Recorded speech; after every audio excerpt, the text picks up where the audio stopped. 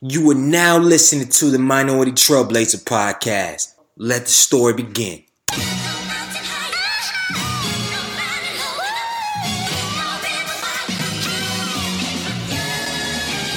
One time for the lovers, 2 times for the ladies, 3 times for the brothers, 4 times for the babies.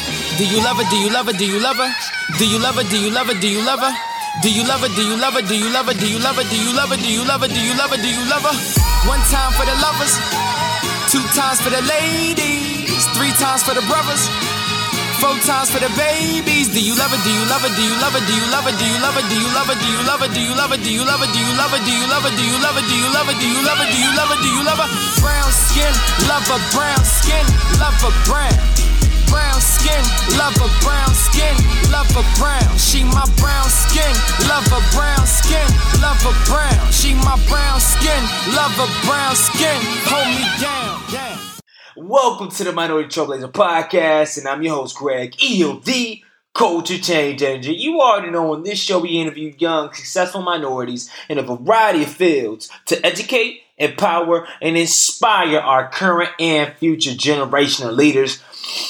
This week has been phenomenal. I am excited. I'm rocking this season 4, y'all. First 2 episodes, classic. This episode about to be a classic. I just recorded the episode for next week. It's about to be a classic. I hope you're on the way driving home from work or driving to work and you pumped up and you excited. Not because of a bonus, not because of success, just because you alive. You living, all right? So take a moment right now. Take a moment to smile.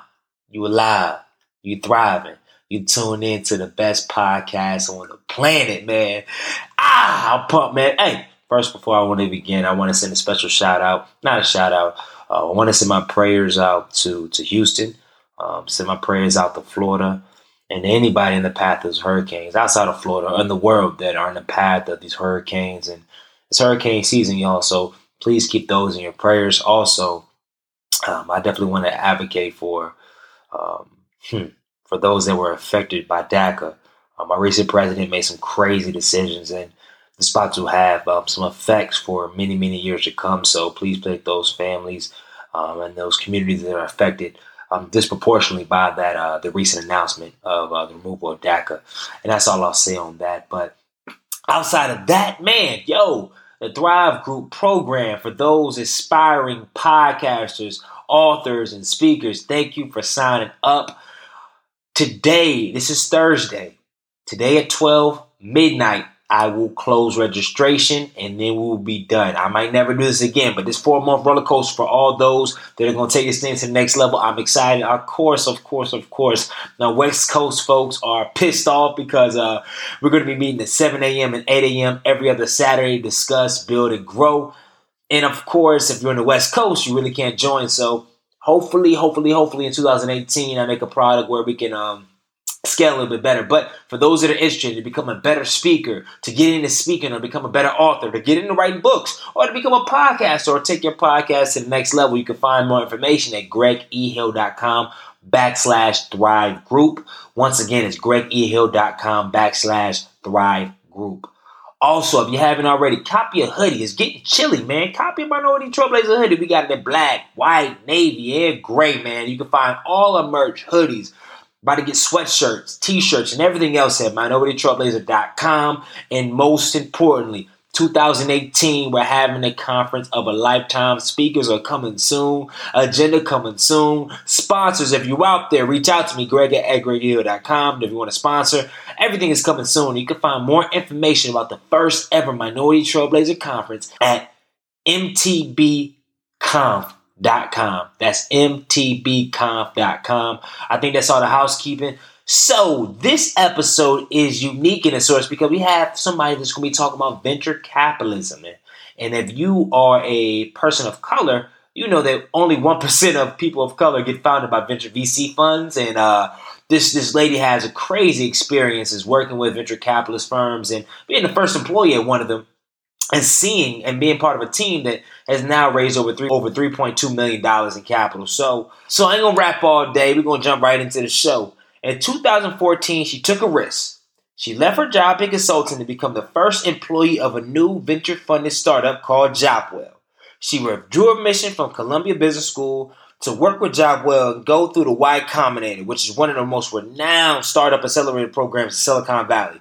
And by the end of the summer in 2015, with their help, the company raised $3.25 million of seed round funding from Magic Johnson Enterprises and prestigious venture capitalist firms like Anderson Horowitz, Caper Capital, and many more. This summer, she actually left JobWell and took a seat on the other side of the table, being a summer associate at Caper Capital. And this fall, she is now a student at Columbia Business School. So without further ado, I am excited because she's about to drop some bombs. She has some good stories, and she just has an overall just great vibe. So without further ado, I would like to introduce Anastacia going into the Minority Trailblazer podcast. Welcome to the show. Thank you, Greg. Thank you. Thank you. What an intro. They're quite famous. No, I try. So, one, I'm excited to have you on the show. Anastacia, you left me hanging. No, I'm here. Sorry about that. I'm excited to be here. I listen to your podcast all the time, and I thought, man, this is a great initiative, and it's something that I thought I wanted to be a part of. Amen. So, as we always start the show off, please, Anastacia, can I call you Miss G?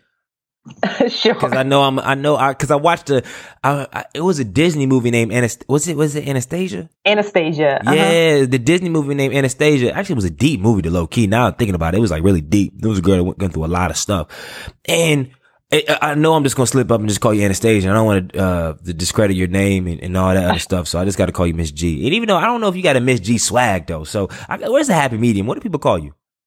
Stasi. Stas. Yeah. I like it a lot. So, okay. I get two responses from that name. People think I'm a rapper or or something. All right, Stas. Oh, hit us with a quote that you live by and share us a story of how you apply that quote with your everyday life. So one of my favorite quotes is, be stubborn on the long-term vision, but flexible on the details. And it's by Amazon founder and CEO Jeff Bezos. Okay. And I think Jeff, if you listening.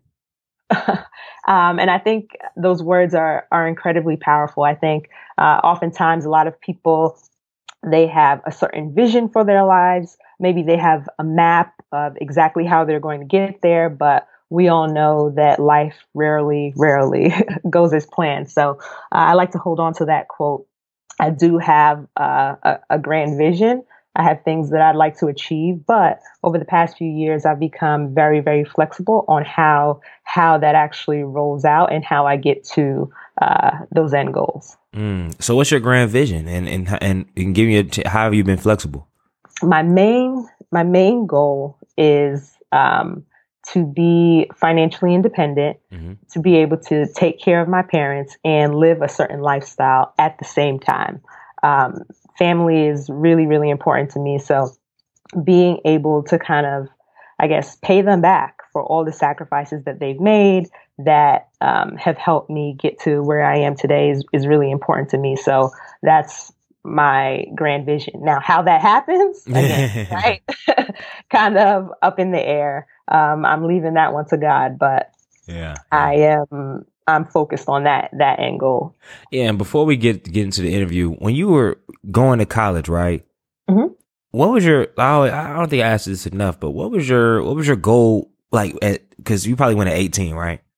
Mm-hmm. What was your goal going in? Like, what did you want to do, and what did you see for yourself, like at 25, at 30, and all that? That's a really good question. So I don't think I had that all mapped out, right? Again, I just kind of held on to that big picture. I've always held on to that big picture. And then in terms of how I was going to get there, it was always make sure I get good grades, right? I think throughout my entire life, getting good grades has never, ever led me astray. So going into college, it was mostly about making sure I got those grades and that I explored different opportunities to be able to figure out what that path exactly looked like. Okay. So as we jump into the podcast for our listeners, the way this show is going to rock today, we're going to talk about our beginnings. Then we're going to talk about consulting for a second. Then we're going to jump into the startup world, specifically the venture capital world. And she's going to share with us kind of her story and how she segued into that. Then we're going to talk about the next adjustments, actually getting funded. So, working through that experience. And then she made a decision, like she also is in business school as well. So we're going to take this show on a variety of places. So I just want you to stick with us. So my dear, let's start before this venture capitalist, before all this stuff. Who are you? Cause I know you mentioned earlier your parents, they sacrificed a lot for you. So kind of share a little bit about your backstory and, before college. Sure. So I am originally from Jamaica. I was born there and my parents moved here when I was about 4. Mm-hmm. I think just being Jamaican, there's this grand vision of what America is. And, there are just a ton of opportunities there. So at that time, I think it was back in the 70s and 80s, my family started to move here. So my great aunt, my grandmothers, my great grandmothers, all of them were coming up here. And eventually they each had about a million kids. They each had about 10 kids on my dad's side, and my mom's side, she's one of 4. Mm-hmm. But they all started to come to America, and my parents, they came as well. We moved to Jamaica, Queens, South Jamaica, Queens. Is that where 50 Cent from? Yes. Okay. I was waiting for you to say South Quit, you make it dick. You heard me. I remember that line, yo. Right. So grew up in South Jamaica, Queens until I was about, I want to say 13 or 14. I have a little sister. We're 7 years apart. And it was really that core family unit that took me, up until this point. Let me see. I went to a public school in Queens, basically through junior high school. Mm-hmm. So just, local public school. My parents, they were essentially what one might call blue collar workers. So my mom was a beautician, mm-hmm. and my dad, he worked in shipping at a freight company. And just went to public school. I got good grades. My parents, they made that very clear, right? If I was responsible for anything as a kid, it was one thing, right? And that was doing well in school. So I kind of stuck with that, right? If I didn't do well, I'd get in trouble, and no kid wants to get in trouble. So, pretty much colored inside the lines, and I did really well in school. And again, right, that never led me astray. So in elementary school, I think I was a part of a few different honor societies, and always they had honor societies in elementary school. What kind of system did you go to? What? I have no clue.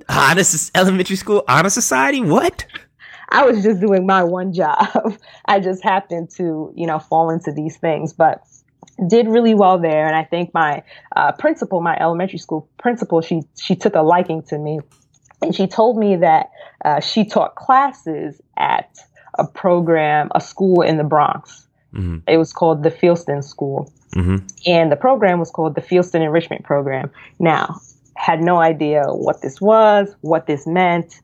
My parents, they thought anything that, right, keep you focused on your schoolwork and get you out of trouble. It's free. Sure. You can go to these Saturday classes taught by your principal. So she invited me, she told me to attend, and I did. So every Saturday throughout the school year and every day through the summer, I spent it at the Fieldston School, going through the Fieldston Enrichment Program. Mm-hmm. And from Jamaica, Fieldston is located in the Riverdale area of the Bronx. So many people have an idea of what the Bronx is, but you go a little bit more north and there's a neighborhood called Riverdale, and it's the exact opposite of what you and probably everyone else is thinking of the Bronx.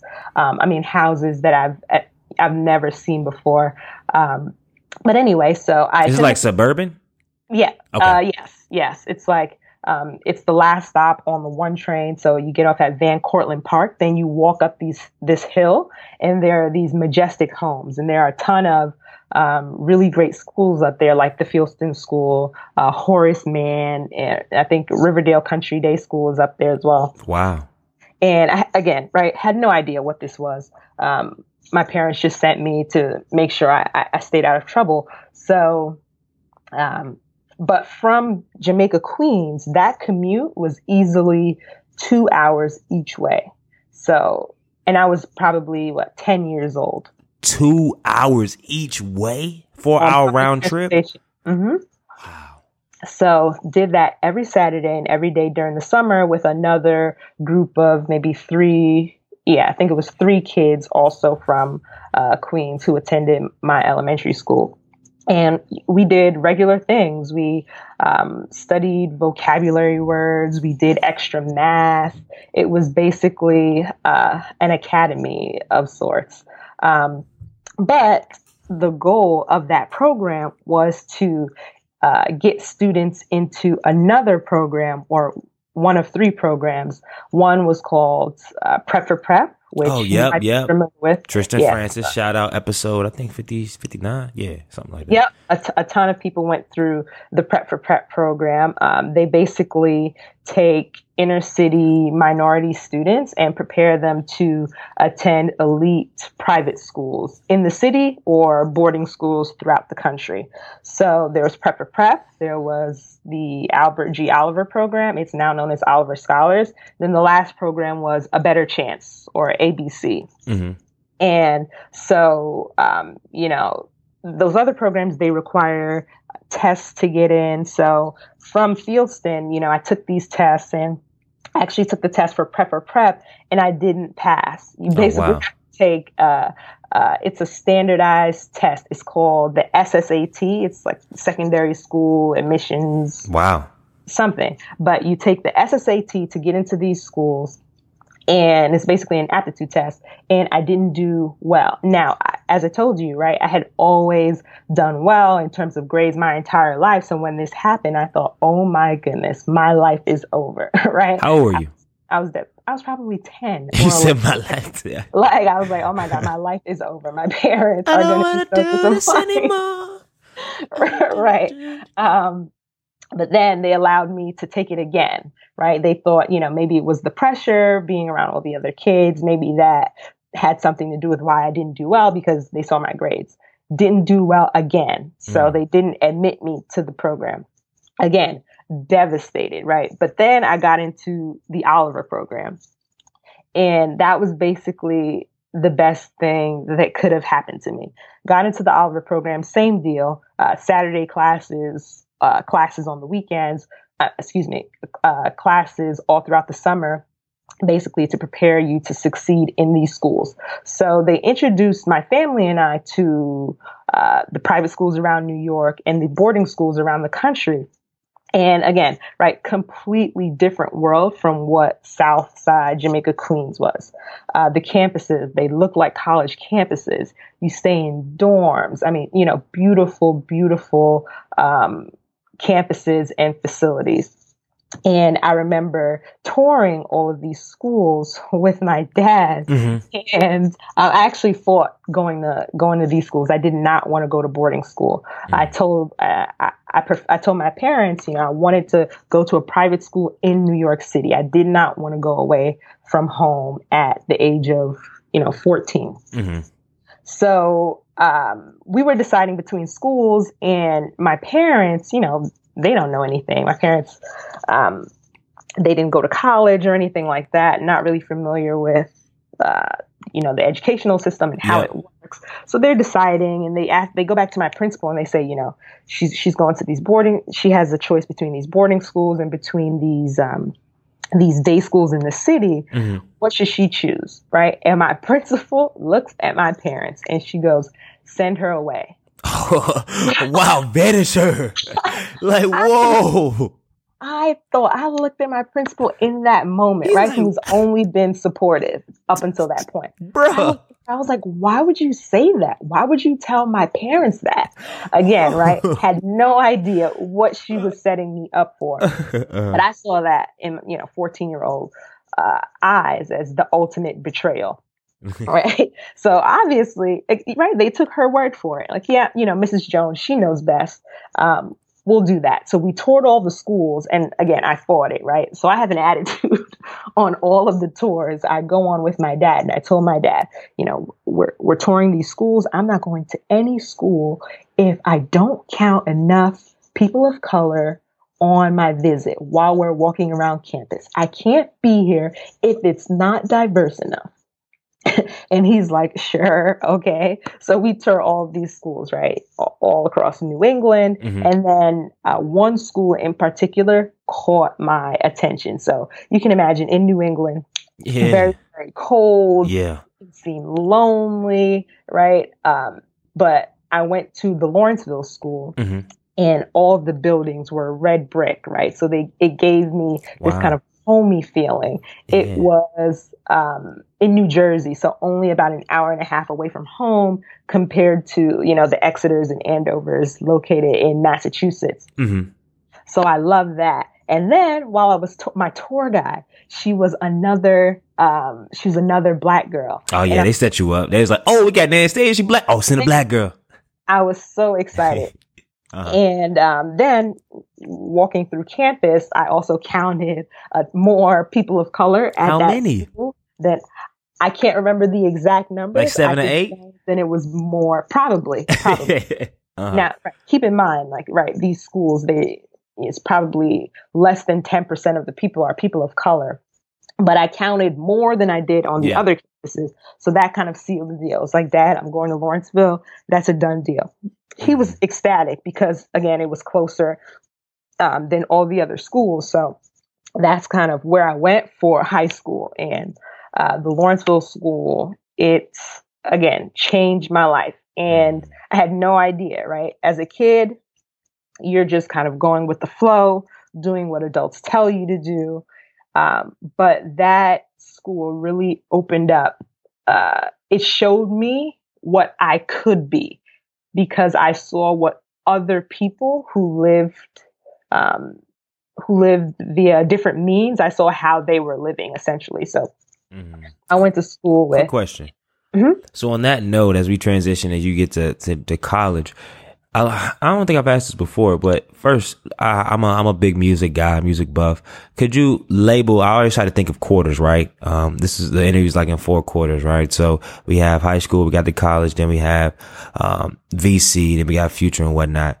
But if you had to name a theme or a track title to the first quarter of high school, what would you name it? And then what would be like the three things you learned from that experience? Whew. I had to switch it up, right? I had to switch it up real quick. I had to change the track.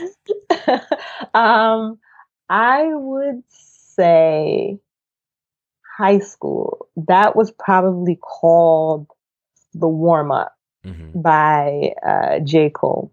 Okay. So again, it was just kind of a time of exposure, right? Being exposed to a lot of different things and getting ready for the quote unquote game, right? The game of life.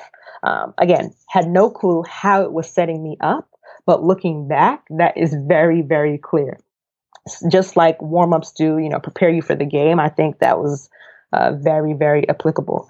In terms of the 3 things that I learned, it was to trust in myself and my abilities. So at Lawrenceville, I learned that I really could compete in the world despite the playing field. Mm-hmm. So I was successful in South Jamaica, Queens, but I was also really successful in a ritzy boarding school environment like Lawrenceville. And that was really, really empowering because I'm sure when people aren't exposed to certain things, they just, right, you just naturally become intimidated because you haven't seen it before. You haven't been in that environment. But succeeding in that environment, which was the opposite of Jamaica, Queens, just empowered me even more. So I learned how to compete there and I learned to trust in my own abilities. The second thing that I learned was how to ask for help. So I had, there was a time, maybe my sophomore year, where I was really struggling with math, but I was good at math. But I made sure to take advantage of the time I could spend with my teachers because they lived on campus. So I took advantage of the time I could spend with my teachers in the classroom, outside of the classroom. My academic advisors, I let them know that I was having trouble in specific areas. And they basically worked with me, right, to make sure that I was able to be successful and do well. So that was another important experience, just learning how to ask for help. And then the third thing that I learned was that life is way bigger than anything that you can see at any given time. So again, didn't really know what I was getting good grades for. I just knew ultimately this would be beneficial and this would help me somehow in the long run. And I think how that has manifested itself has become apparent over time, right? In a way that I couldn't see at 14, 15, or 16, right? But the main idea is that you stay focused on your day to day and on the things that you need to tackle, and opportunities will present themselves at a point in time. I love that. I love that. So what college you go to? Let's briefly talk about your college experience. What college you go to? And then what was the decision after college? So I went to the University of Pennsylvania. UPenn. So you know Tristan then? Uh-huh. Okay. Yes, he was in the class below me. He went to actually the rival boarding school called the Petty School. Rival boarding school. Wow. That's funny. But yes, we know each other. And so, yeah, I went to the University of Pennsylvania, and the way I chose to attend that school was, so at Lawrenceville, people tend to go to a select few of schools. Yeah. A lot of people go to Princeton in every class, but I didn't really like that environment and couldn't really see myself there. And then a lot of people also went to, schools like Harvard and Yale. And when I learned about this, it seemed like my peers kind of set the standard for me, right? So I kind of said, okay, well, most people are going to these schools. What are these schools? I figured out they're kind of the Ivy League schools plus all the other top schools, kind of Duke, Stanford, NYU, things like that. So I looked at these schools and I thought, okay, I'm basically going to go to the best school that I feel in the school within that, that pool of quote unquote top schools. I'm going to choose the one that I feel the most comfortable at. So I basically lined up all these schools, right? The Ivy League schools plus a few others. And I visited all of them with the Oliver program. And then I thought, I visited Penn and it was perfect, right? I'm from the city.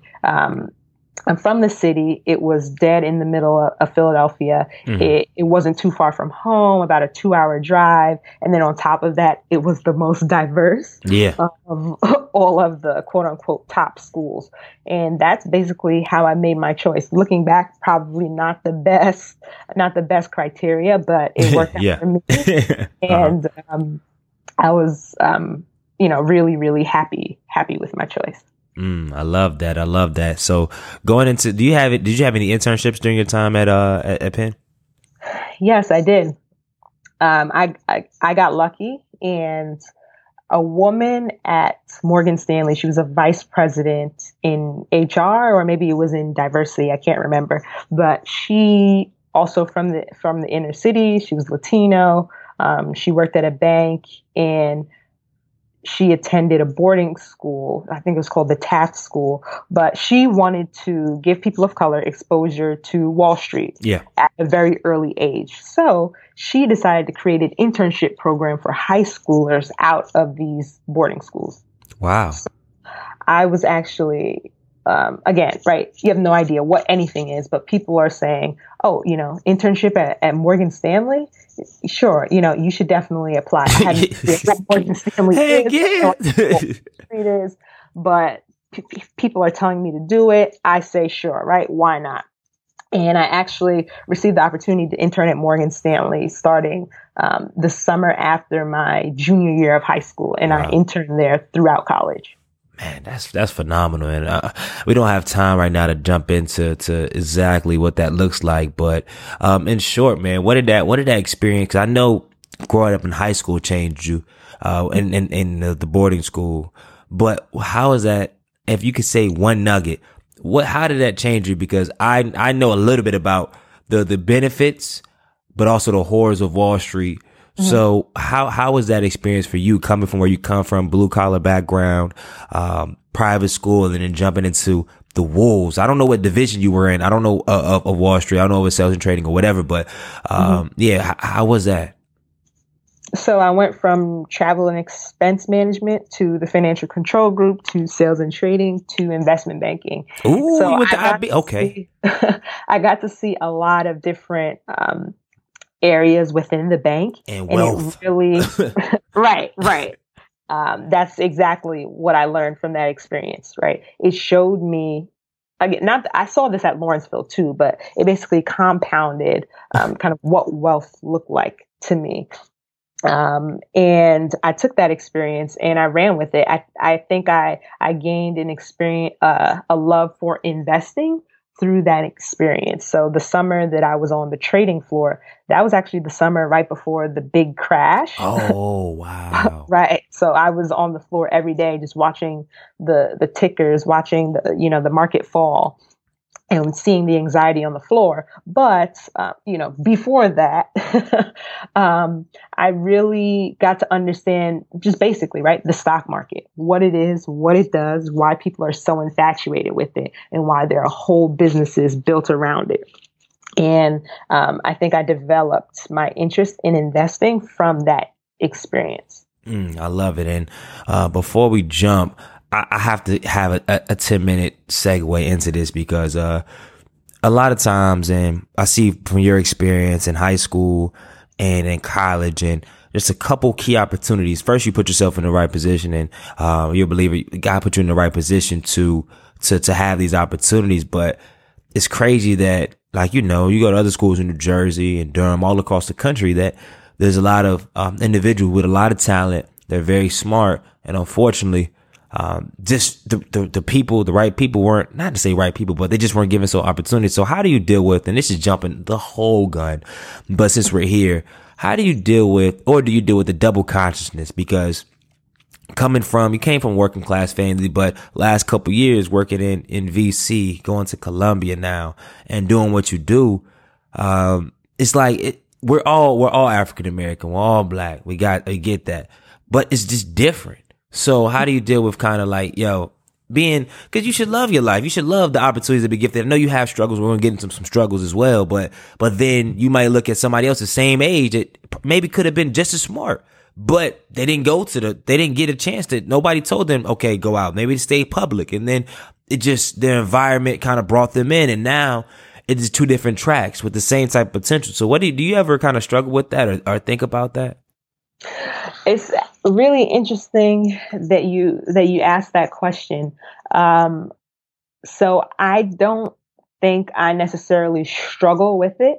I embrace it, and I try to use the position that I'm in to benefit others, right? Those who didn't get the opportunity, right? So in real life, I am very reserved, right? I wouldn't think about sharing my story in this way, but at this point, I kind of feel like I have a responsibility to, I might not be exactly where I am or where I'd like to be at this point, but I think just sharing my journey and my story, I think it's really important for others because I've seen how I've been able to just derive strength and motivation from other people's stories. So I know that one thing that I can do right now is share my personal story in communities like this for others.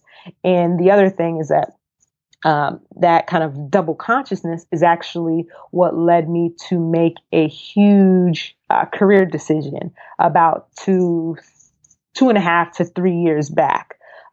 So after college, I was on the corporate route. So I decided not to start my career in finance, and I started in consulting instead.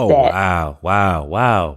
That's crazy. Yep. So I went to Booz Allen Hamilton in the Washington, D.C. area, and I was there for about a year. Then I transitioned into strategy and corporate development. And so after I was about 3 years, I was about 3 years out of undergrad, and I saw myself going to business school, right? Because when I was at Morgan Stanley, I saw everyone had an MBA, right? So whether I wanted to be in finance or not, success was tied to some sort of advanced degree for me. So I always knew I wanted to go. So at that time, I was getting ready to apply to business school, right? I was going to drop my applications in January of 2015. In September 2014, I went back to my high school. It was an alumni event. We were celebrating 50 years of students of color. Mm-hmm. So went back, and I ran into one of my old friends, and we were in the same class together at Lawrenceville. And he basically he had the same opportunity at Morgan Stanley, but then he switched over to Goldman Sachs and interned at Goldman throughout college. Wow. And so, we were catching up, and he was telling me, I'm leaving my job at Goldman Sachs. I'm starting this company, and I'd like you to join. So, I'm like, what company, what exactly do you guys do? And he was always someone who I knew was motivated, mm-hmm. business minded. You got to do if you leaving Goldman Sachs and start a company. Right. So I knew that whatever he was doing, he was serious about it. This wasn't a quarter life crisis. He wasn't trying something on a whim, right? I knew that this was a real thing. So he told me more about the company. It was called Jopwell, Jopwell. And basically it connects people of color with companies for internships and jobs, right? And he told me about that. And I thought, I admit, I wasn't initially blown away by the idea, because I thought, well, that's great. But I've been in programs like MLT, the Morgan Stanley diversity recruiting and all this stuff. And, we've been through all of these things. There are a ton of programs like this that exist. But then as I started to think more and more about it, right, about how I got to those places and those programs, it was specifically because I attended a school like Lawrenceville, right? Mm-hmm. What I started to realize was that Jopwell, or the company that he was trying to start, it was a more scalable approach, right, to putting opportunities in the hands of people of color.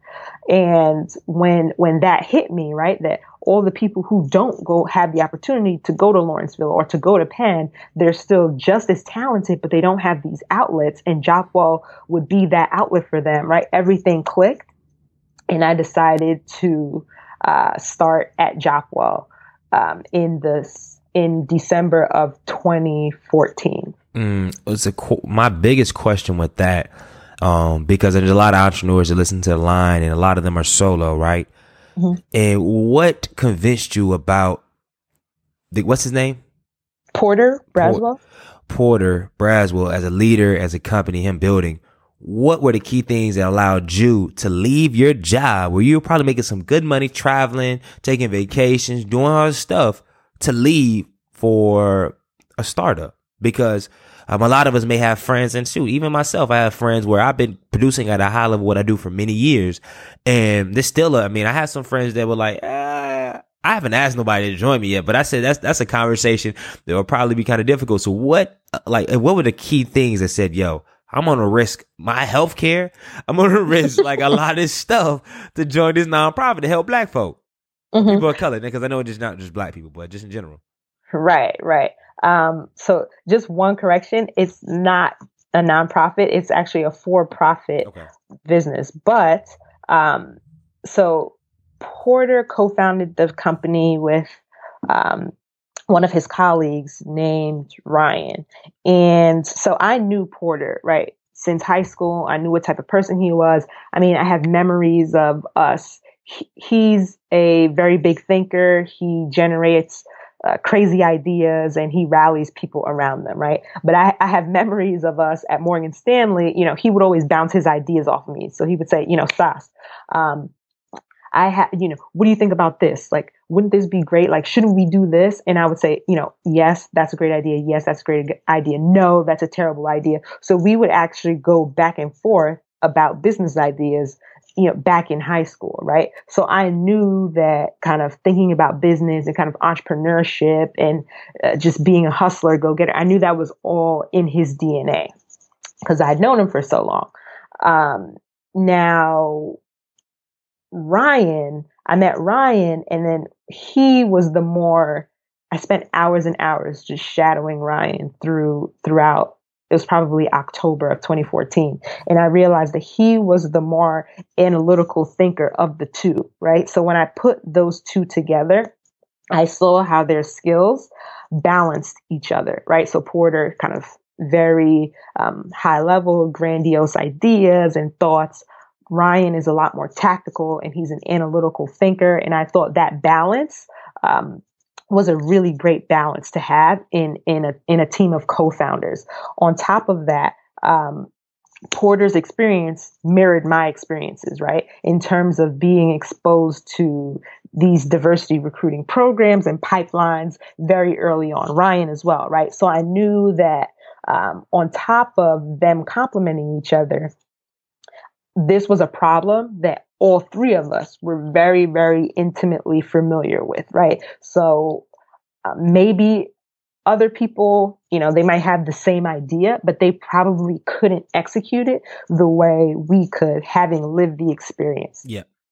And then on top of that, their networks, right? So they're very, very savvy at kind of rationing their social capital, if you will. So they're connected to a lot of the right people, quote unquote, right people through life experiences, through their different networks from school and work.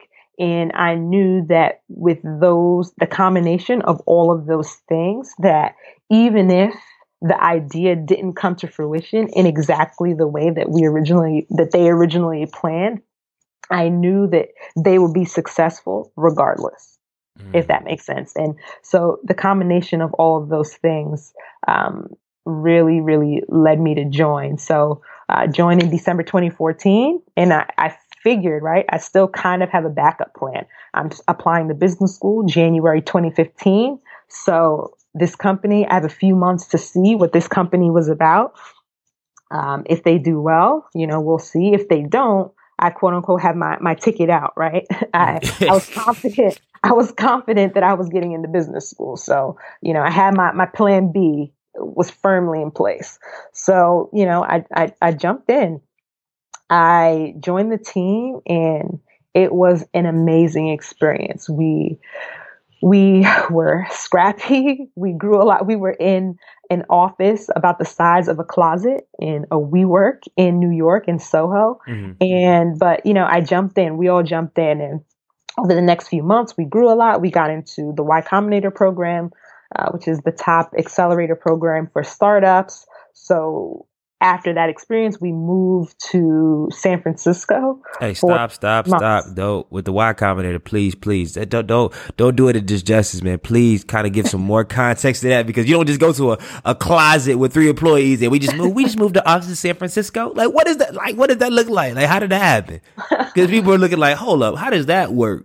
So Y Combinator is essentially an accelerator program for startups. So when companies, they want to grow really quickly and they want access to advisors, people who've grown and sold startups of their own, they go through these accelerator programs, right?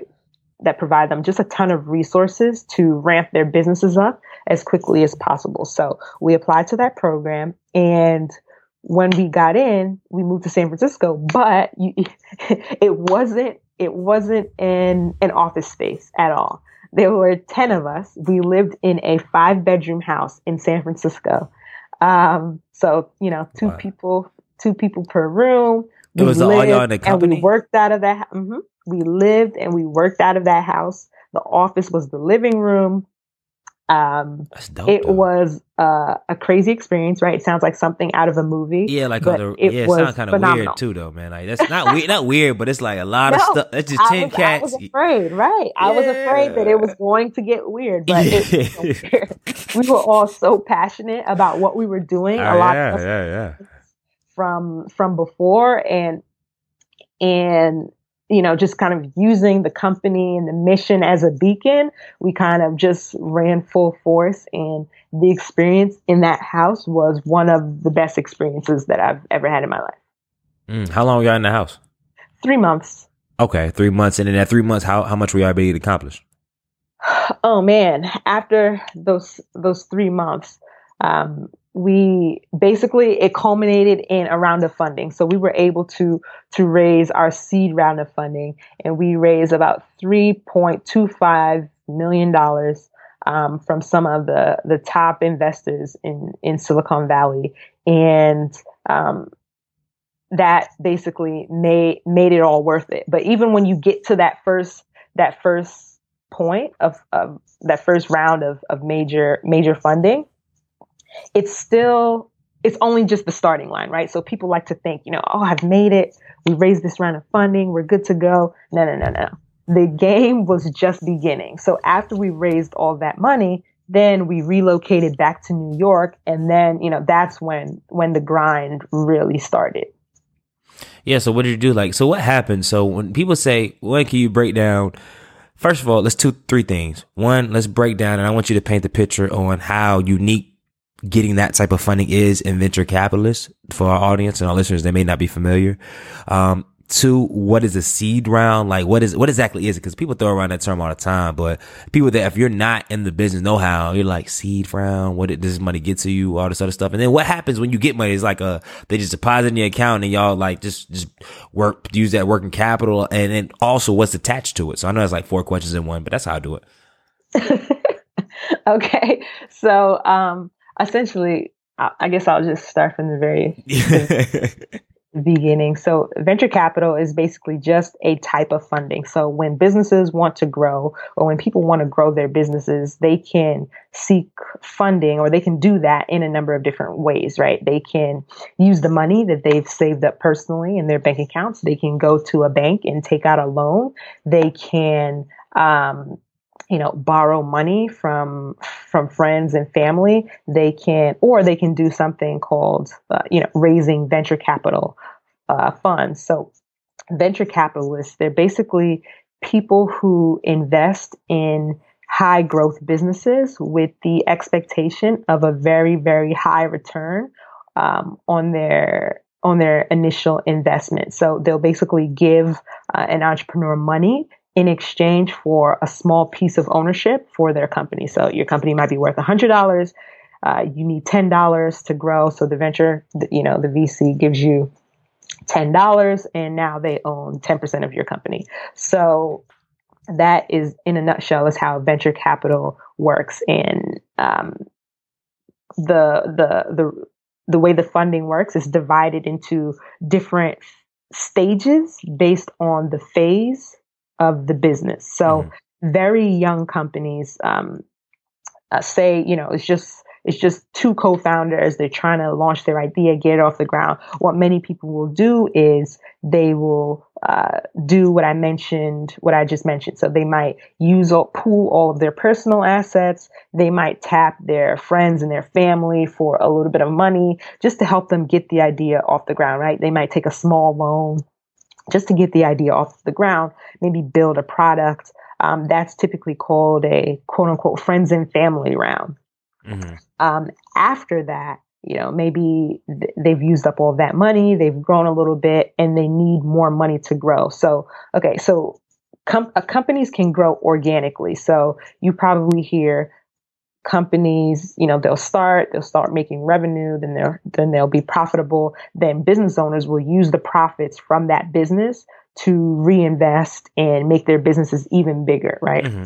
when you're working with tech companies, the goal is to kind of to grow as quickly as possible, right? Because often you're tackling a new industry and you want to be able to capitalize on that and grow quickly before other people realize and jump in the industry, right? Think of Uber and Lyft, right? So Uber, in the early days wanted to grow as quickly as possible before other companies like Lyft and Via and all of them jumped in to do the same thing. So, what was I saying? Oh, right. So there are different stages of funding. So, back to your friends and family round, the seed round is the next stage.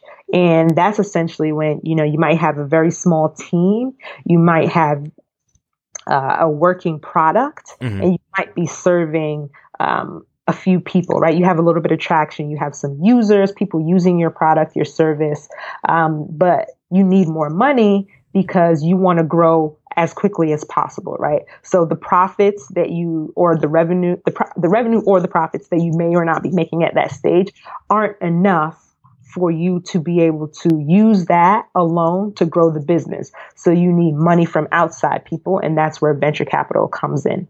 Gotcha. I love that. And why?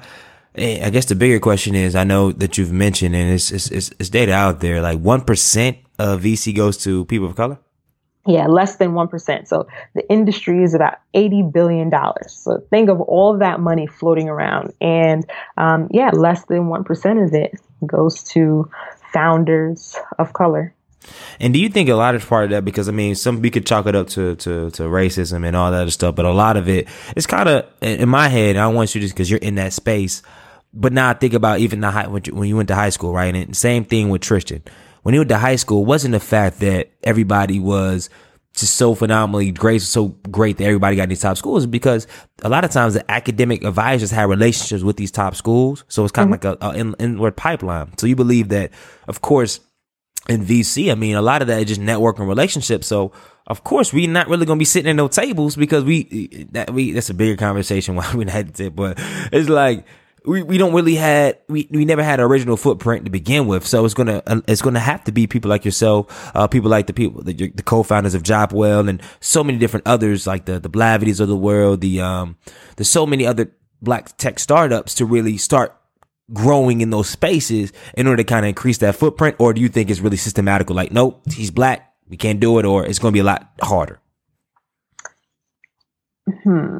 So I think you can never boil these things down to just one thing, right? One is just about exposure, right?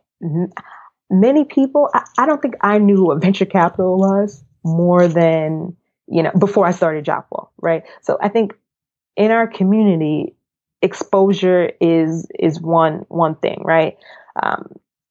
I was only familiar with the traditional ways of growing a business, like taking out a loan, until I even started at Jopwell, right? And became aware of tech and things like that. The second thing is biases, right? So a lot of people who are in control of this money, if you pitch them your idea and they don't understand it for whatever reason, because maybe they haven't lived the experience, right? They didn't go through, they didn't grow up in Jamaica, Queens and luck out and get to this school and be put into a diversity recruiting pipeline. They might not understand your idea because they haven't lived it, right? And they don't have people close to them who have lived it. And when these people who are controlling the money, when they can't relate to the problems that people of color might be choosing to tackle, the money gets distributed disproportionately, right? So I think a lot of different things play into it, but I think exposure and just kind of biases are a huge part. So what do you think made Jopwell so unique to be able to kind of raise that type of fund? Because that's not nothing to sniff at. So what do you think made Jopwell so unique? And specifically, I guess another 2-question thing, You mentioned it before, but is Jobwell for college students? Is it for high school students? Is it for grown adults? Like, what's the clarity? Like, what and is it a platform you upload your resume? Like, what exactly is it? Yeah, it's an online. It started off as an online platform, but it's blossomed into more of a community. So it's for people. I want to say 18 to 40, but our sweet spot is really people in college. So 18 to about 28. So, young professionals, people who are early to mid career professionals of color. So Black, Latino, Hispanic, Native American. And that's who it's geared towards. But it's basically an online platform. You would sign up, create a profile, upload your resume, fill in information about your career experiences, your future interests, and then the platform kind of matches you or pairs you with opportunities matching your profile. And, if companies are looking to fill certain positions, they go to Jobwell to diversify their kind of hiring pool. Jobwell will connect these companies with individuals on the platform who meet their needs. And then on top of that, there's also a content platform. So I can't think of one place on the internet where people of color can go to get advice on their experiences as people of color in the workplace. And Jobwell, or its content platform called The Well, wants to be that resource for people of color. So where people can, exchange advice, different things like that, develop their careers to move forward. Okay. Love that. So y'all just got this 3.25. What do y'all do? What's next? Does everybody throw a party? Do y'all get on a yacht, celebrate? Everybody's salaries increase. Like we getting new offices, we get new Macs. Like what happens after that? Definitely not. We go back to New York, and that's where the grind starts, right? So now we have to find an office space for 10 people. Ooh, then we in New York? Right. And we were adamant. Many people asked us, why don't you guys stay in San Francisco? And, that's where the heart of Silicon Valley. And we were adamant about being a New York based startup. One, it's where a ton of the companies are, and companies are half our clients, right? Half of our clients are individuals, right? People of color looking for opportunities. And the other half are major corporations looking to hire. And New York is just kind of an epicenter of that. So yeah, we moved back and we find office space and we get to work. We were at the top of the school year at that point. So it was like fall of 2015. And then it was just time to grow the platform, right? Get people jobs. And that's what we did. So in order to kind of to wrap this part of the segment up, where are you at currently as far as with raising funds and whatnot, and then kind of not more so where the state of the business currently, Jobwell, and then what have you had to boil it down to? I guess two of the biggest takeaways that you got through your experiences. No, three. Your experiences working with a startup, working with raising funds and whatnot, what would they be? So the company is still doing well. It's still growing. When I left, the company was about 25 employees. Again, right, still growing, still chasing the mission. So, it's kind of surreal to think back to look at that and then think back to when I first joined. So still chasing the mission and the vision. And then I believe your other question was what the three lessons that I've learned from this experience. Yeah, that can help some other people that are interested or thinking about the VC world, thinking about the startup thing, and just thinking more efficiently. Because there's two schools of thought. I've always bootstrapped. My personality is not really wired to take investments and doing all that stuff. So I just really never went that route. But for somebody that is interested in maybe my idea could do that, what would be some best practices for them? Mm-hmm.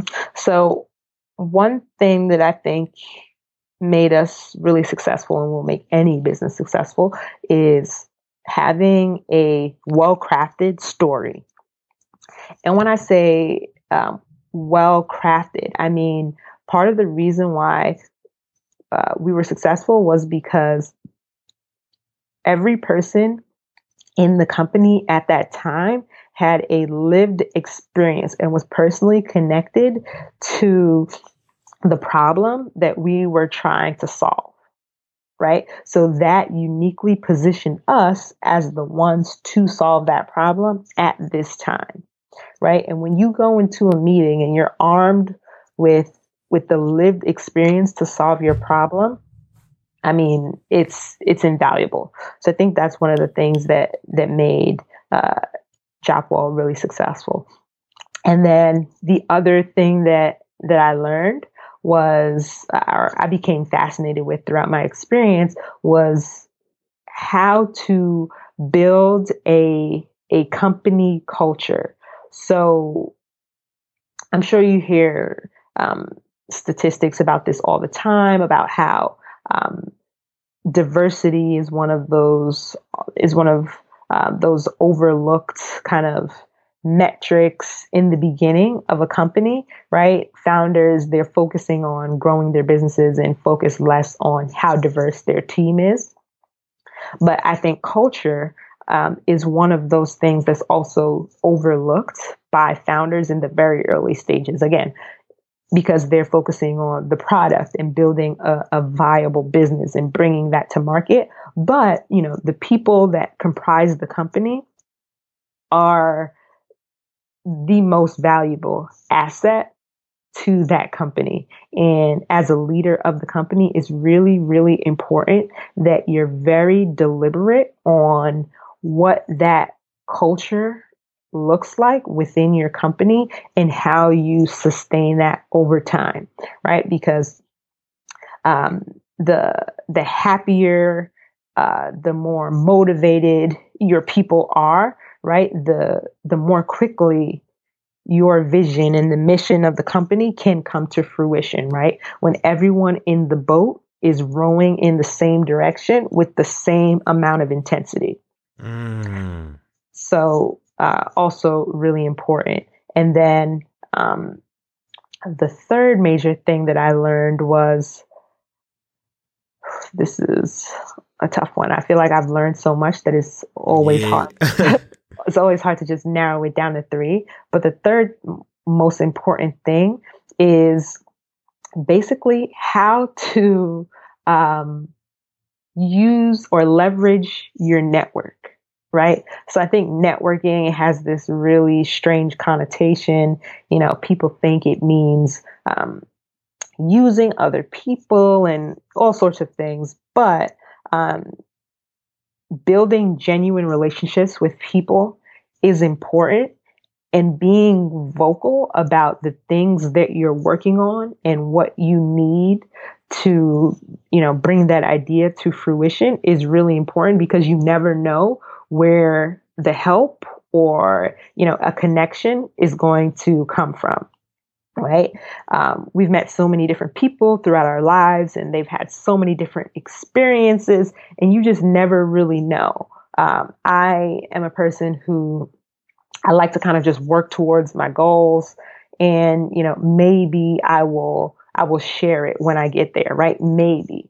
But there is a lot of value to just being vocal about what you're doing and what you hope to accomplish. And, you know, if it's inspiring enough, people will jump on your boat, right? They'll try to join you in working towards that mission or that vision, or they'll point you towards other people or resources that can help you get there. I love that. So as we transition, getting close to the final round, a couple quick questions. One, so are you still at Jopwell?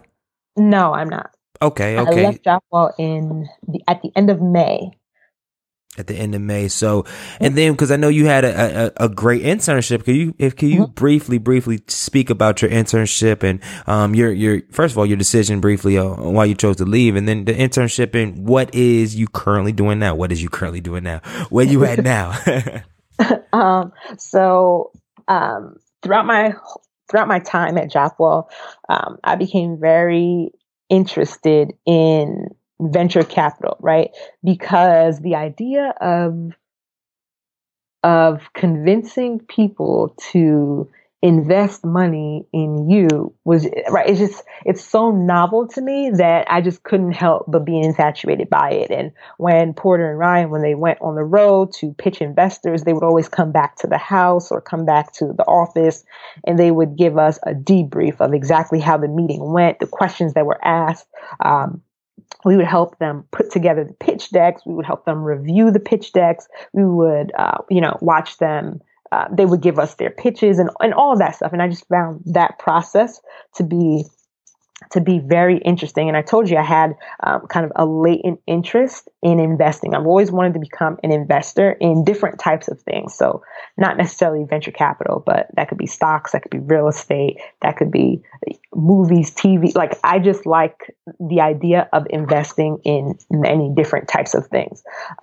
So throughout this experience, I learned more about venture capital. And then while I was at Jopwell, I've also been kind of laser focused on trying to identify the things that I am good at, or better than, 90% of people at, the things that I really, really enjoy doing, and the things that I think would afford me the type of lifestyle that I hope to live in my future. And I started paying attention to what it was that I was spending my time doing when I had free time, what I was reading, what I was consuming. And I realized that it had a lot to do with technology and investments and media. So I started to kind of hone in on that and focus in on that. And I realized that before, I was transitioning, I was going to attend business school in 2017. I knew that I had an opportunity to basically test out my theory, right? I saw venture capital as a future. I knew I had an opportunity to see if that is really where I want to kind of, plant my roots. And I was laser focused in, the beginning of the year on finding a summer internship in order to be able to break in the industry. You've probably heard a ton of people saying how difficult it is to break into the venture capital industry because the networks are super small. There aren't that many opportunities. And I just knew that I had a launching pad to be able to do that, considering my Jopwell experience. And I ran full force towards it to achieve that goal. And that landed me at Capehor Capital for the summer. Love that. And briefly, Capehor Capital, what is that like? So it's a social impact investment fund. So it focuses on investing in companies that close gaps of access, opportunities, and outcome for people of color and low income communities. So I thought that mission was very much in line, again, right, with my background, with who I am, my lived experiences. So I thought that there was basically no better launch pad for me in terms of venture capital. And yeah, when I found out about that opportunity, I was preparing, months in advance, because I knew what my goal was, right? And I knew that I would eventually get there. I just needed to be prepared for when the opportunity came. So I've been preparing for venture capital interviews for months, getting familiar with Capehor, its portfolio companies, the story, everything. And then it just so happened that, so every year I do a solo backpacking trip to a new country. And this year I went to Peru. So while I was out in Peru, I received notification that I got an interview for Capehor, first round. Oh, wow. Video interview. But I only have literally my backpack. I only have t-shirts, sneakers, I barely have internet. The internet is so bad. And I knew it was bad because when I checked Instagram, I wasn't even able to load, the basic 10, 15 second Instagram videos or post my own. So, because of that, I knew there was no way I was going to be able to do a video interview, right, while I was backpacking. So I tried, and this happened at the beginning of my trip, and my trip was about 10 days. So, I'm going back and forth via email at night. My emails are 12 hours apart because I'm out during the day, and all different types of things. The time difference. So, I'm basically trying to get the deadline pushed back. They told us that we had to turn around a video interview in about 2 days. So I'm trying to get my submission deadline pushed back because, I'm out of the country, and I'm not just out of the country, but I'm literally, in the middle of nowhere. So, the hiring manager, she kind of was just like, oh, it's a 15-minute interview. It'll be really quick. You'll be fine. And, I just wasn't able to get it pushed back.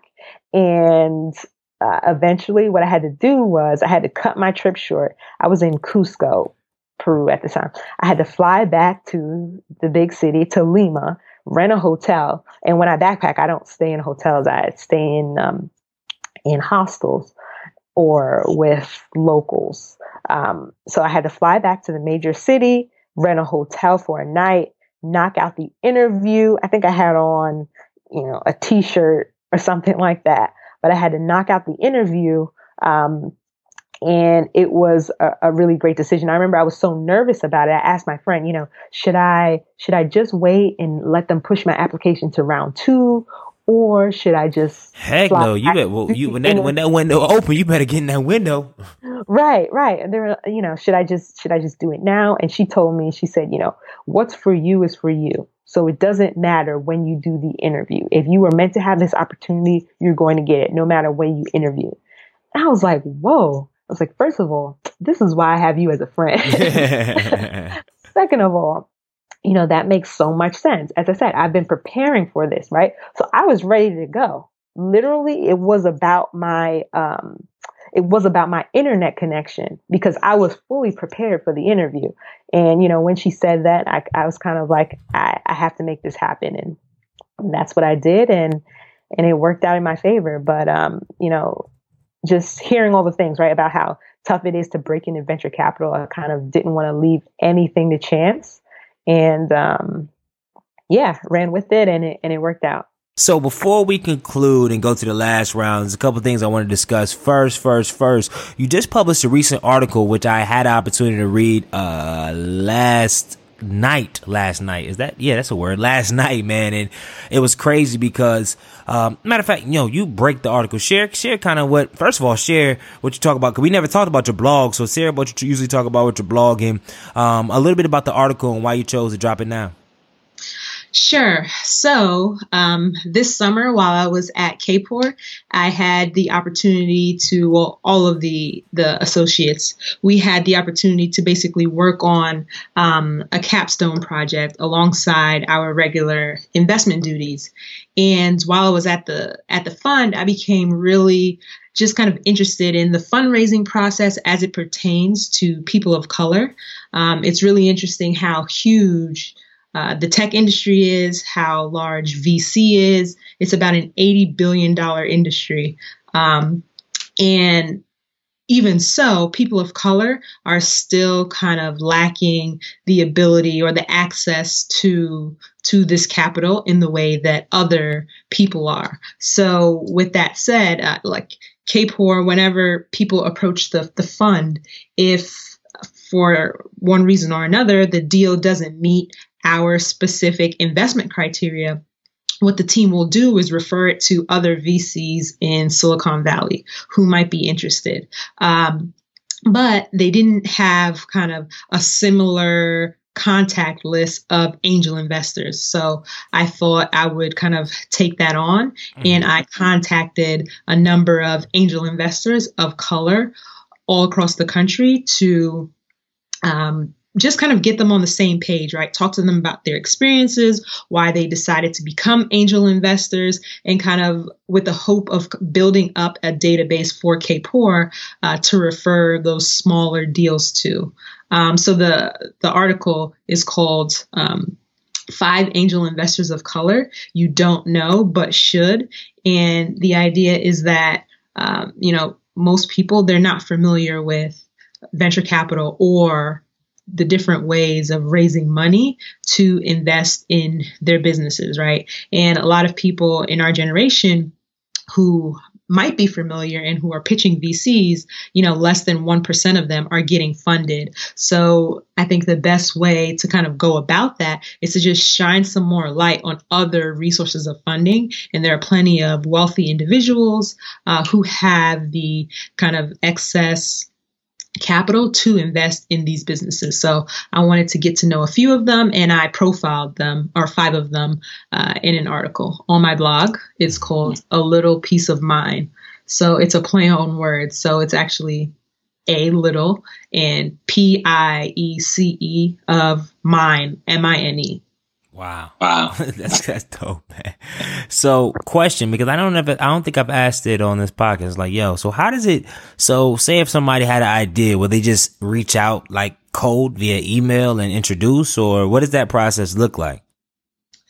So venture capital funds, they typically, it's kind of an internal network, right? So people tend to refer deals to each other. So the best way is to get an introduction, a warm introduction from a mutual friend, or a mutual contact rather. So I would start by kind of combing through my LinkedIn network, my personal networks, and just figuring out a way that I'm potentially connected to a venture capital fund. And then from there, have that person kind of reach out and make the introduction for you. I think that's the best way to get in the door and pitch your idea. Now, KPOR specifically, their focus is kind of decreasing gaps of access, opportunity, and outcomes for people of color. And we know that most people of color probably don't have an in or a mutual connection to these venture capital funds. So KPOR actually allows an online submission process. So if you have a business that falls within that investment criteria, you can actually just submit it online to their website, and they review every single deal that comes in. Other funds now, their general email addresses are public, right? But I think the pitches that they pay most attention to are the ones that come from a mutual contact or a warm introduction. Yeah, I love that. And my only conundrum with that, and I think that's just the way the world works, is a lot of times it says, we want diverse, want to underserved black, and not to say there's different types of black, and I look at it, usually sometimes it's just certain types of black individuals. Like it's kind of not even diverse with this plethora of underserved communities. I see these funds that say, they use a lot of great terms, but they only invest in people that went to Ivy Leagues or people that have certain pedigree or X, Y, and Z. And a lot of times there's of course, if you go to certain schools, certain institutions that the probability of you having that type of idea that scales is probably higher. But sometimes I am, and I'm not speaking on. Yeah, go ahead. Huh? I don't think that's necessarily true. I think ideas they're a dime a dozen, right? I don't think you have to come from any particular background to have a great idea, right? The best businesses are just solving problems for real people, right? So anyone can really come up with a great business idea. I think maybe in this world, what a certain pedigree might give you is just access to certain networks. But other than that, I think it's up to us to kind of change that narrative, right? So plenty of people have ideas no matter where they're from. It's just about understanding the problems that they're trying to solve and kind of giving them equal access to be able to do so and to do so successfully. Yeah, I understand that. I still think at the end of the day, the gatekeepers keeps a lot of businesses out with similar ideas. It's a lot. It's complex, and I think at the end of the day, I think continuing to post articles like that and to continue to advocate in myself, as well as to continue to advocate and also get my money up so I can invest how I like. Because I think a lot of times we try to argue about how people invest funds. Well, at the end of the day, it's their money, so they can do what they want to do. So if you have something to say, you want to reach a different demographic, then get your coins up and invest in that demographic. So I think I see some things that I've witnessed personally, not because I've never reached out to the VCs. That's not my thing. But I've seen a lot. I've seen a lot on different lenses, and I'm like, yo, this is wild. You say this, but it's like that. So I know. The part of the reason why I'm going so hard right now with my Know the Trailblazer, and just in general outside of this context, is to open up doors where it's less of a roadblock, less of a huge roadblock. But in anything, there needs to be a roadblock, because if everybody can pitch 1,000 ideas, I guess if somebody said, "Hey, I got $1 million, 20,000," hey, bring your idea. You have a 10,000 ideas. So I definitely get the grind and the aspect of it. Question. I know as we wind down, before we get to the culture change round, I know we talked about it earlier, but if we can kind of get to, a struggle, maybe, and I don't want to label it a failure, because I don't really like that terminology. And every time I put it out, people are like, yo, I don't use the word failure. So that may be like a chump. So if you had a struggle that you've had in your life, could you share that? But most importantly, share what you learned and how you grew from it. Okay. So I don't usually like to, kind of share my failures. But actually, I think this one is a really good one because it was really important to me. So when I graduated from college, I started my consulting job, and I was let go about a year into it. And that was a big moment for me because essentially, I mentioned this earlier, but I essentially grew up, I had a very kind of conservative upbringing, right? It was basically, if I followed the rules, I would do well. I would succeed, right? That's all I had to do. Follow the rules based on what my parents taught me, and everything would work out. So I think that was the first time where I felt that I, quote unquote, followed the rules. I did everything that I was supposed to do. And I was let go in a downsizing, right? So that's something that I had absolutely no control over, but it had a really, really big impact on me. And I think from then on, I basically decided to start taking more risks and embracing taking chances, because life throws different things at you. So you might as well live it how you would like to live it by your own rules, and kind of go from there. And it's actually why I started taking these annual solo backpacking trips, because, I just felt like I needed to challenge myself on a regular basis, step outside of my comfort zone, and do a lot of different things to make sure that I would be comfortable with risk and comfortable with things not going my way in the future, because that was basically the only guarantee in my life. So I continue to take these annual solo backpacking trips, and they've really helped me personally, professionally, again, in just making sure that I'm always stepping outside of my comfort zone, that I stay scrappy, that I stay resourceful, and all those things. So that was definitely a big moment for me, and I hold that lesson with me to this day. I love that. So, as we get to our close, I got the rapid fire round. We'll ask 5 rapid fire questions and get 5 rapid fire answers. You ready? I think so. What is the best piece of advice that you have never received? I'll just go with, with taking risks and just being open to new experiences. I personally was always taught, to follow the rules, to color within the lines, and I followed that, and things didn't necessarily work. So I went the other way, and I like this path way better. I love that. If you could add one habit and take away one habit, what would they be? If I could take away one, like, personal habit? Yeah, if you could add one habit, and then if you could take away one. I'm a night owl, and I work really late into the night. I'm really productive at night, but I would actually flip that. And I'm trying to get myself into the habit of waking up at 6 a.m. every single day. I've been working on that for about 2 years now.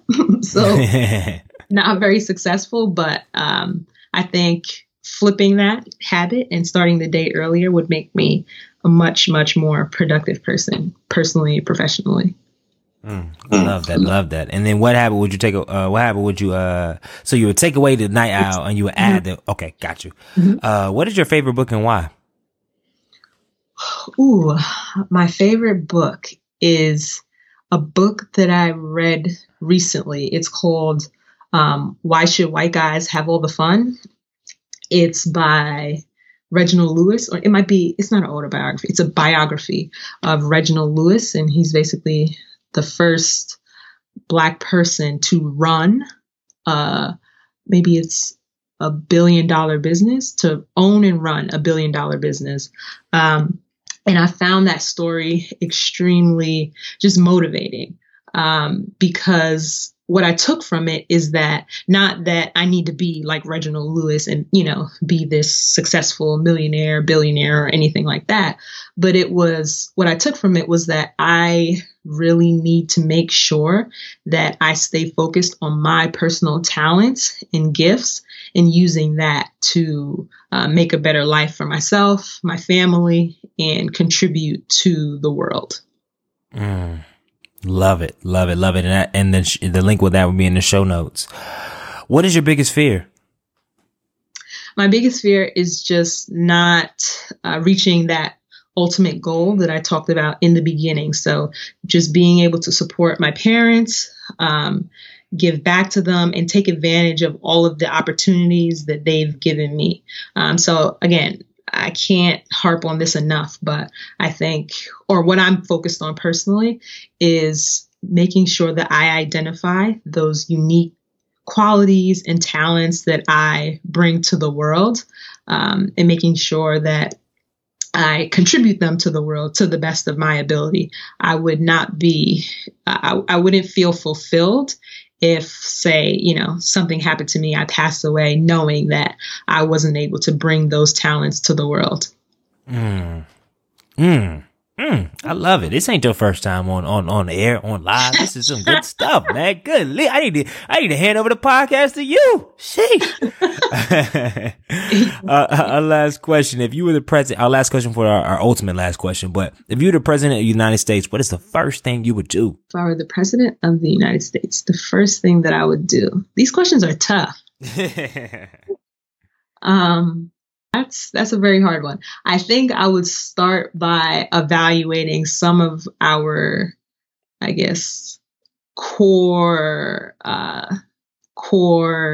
services, I guess you would call them, like education, right? Like I think education has been a huge factor in my life, and I want to bring that to other people as well. But I think a lot of systems in this country are broken, right? It's like education, it's healthcare. I mean, I could go on and on, but I would start by just taking a fundamental look at those things and trying to put together innovative teams to tackle them, right? Because I think the government hasn't really adapted much or been innovative recently. And I think that's what's needed to solve really big, really hard problems.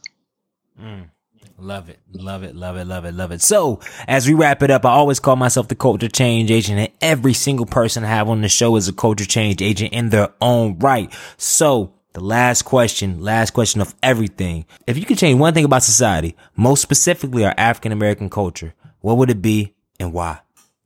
I would change. I mean, I don't know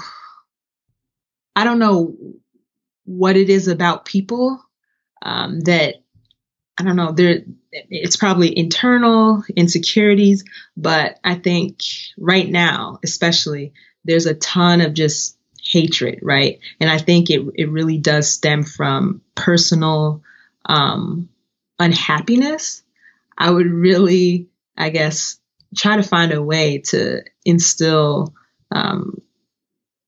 self-love back into our community. I think People are focusing way too much on what others are doing, why that's wrong, why they shouldn't be doing what they're doing. But at the end of the day, every human being on this planet just wants to be happy, healthy, and to be able to provide for their families. That's a really big, really vague answer, but I really think that we're missing the mark in terms of just going back to the foundation. Mm. Yeah. Well, I love that. I love that. So, as we close, can you share with our audience where they can find you at online, via web, social media, and all that good stuff?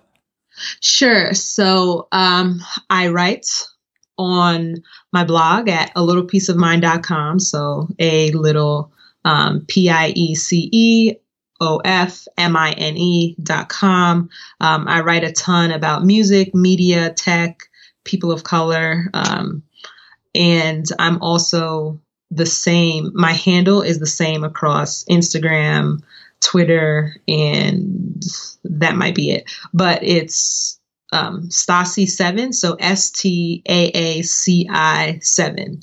And on LinkedIn, I'm not the only Anastacia Gordon. I'm probably the only Black Anastacia Gordon. So CIA, you'll be able to find that.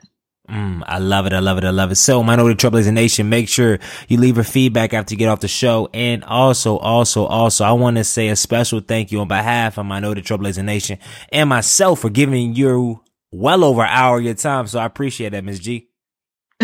No, I should be thanking you. Nah. Like I always say, I just try to be one of the first to break new people, because I know in like 10 years when she VC funding people and doing all this big stuff, she just can't forget about the little people, man. So I appreciate your time. I know Trailblazer Nation, you know what to do. 2 things. What are those 2 things, Mr. Hill? Number 1, make sure you subscribe and share with a friend. And number 2, change the freaking culture. Good night.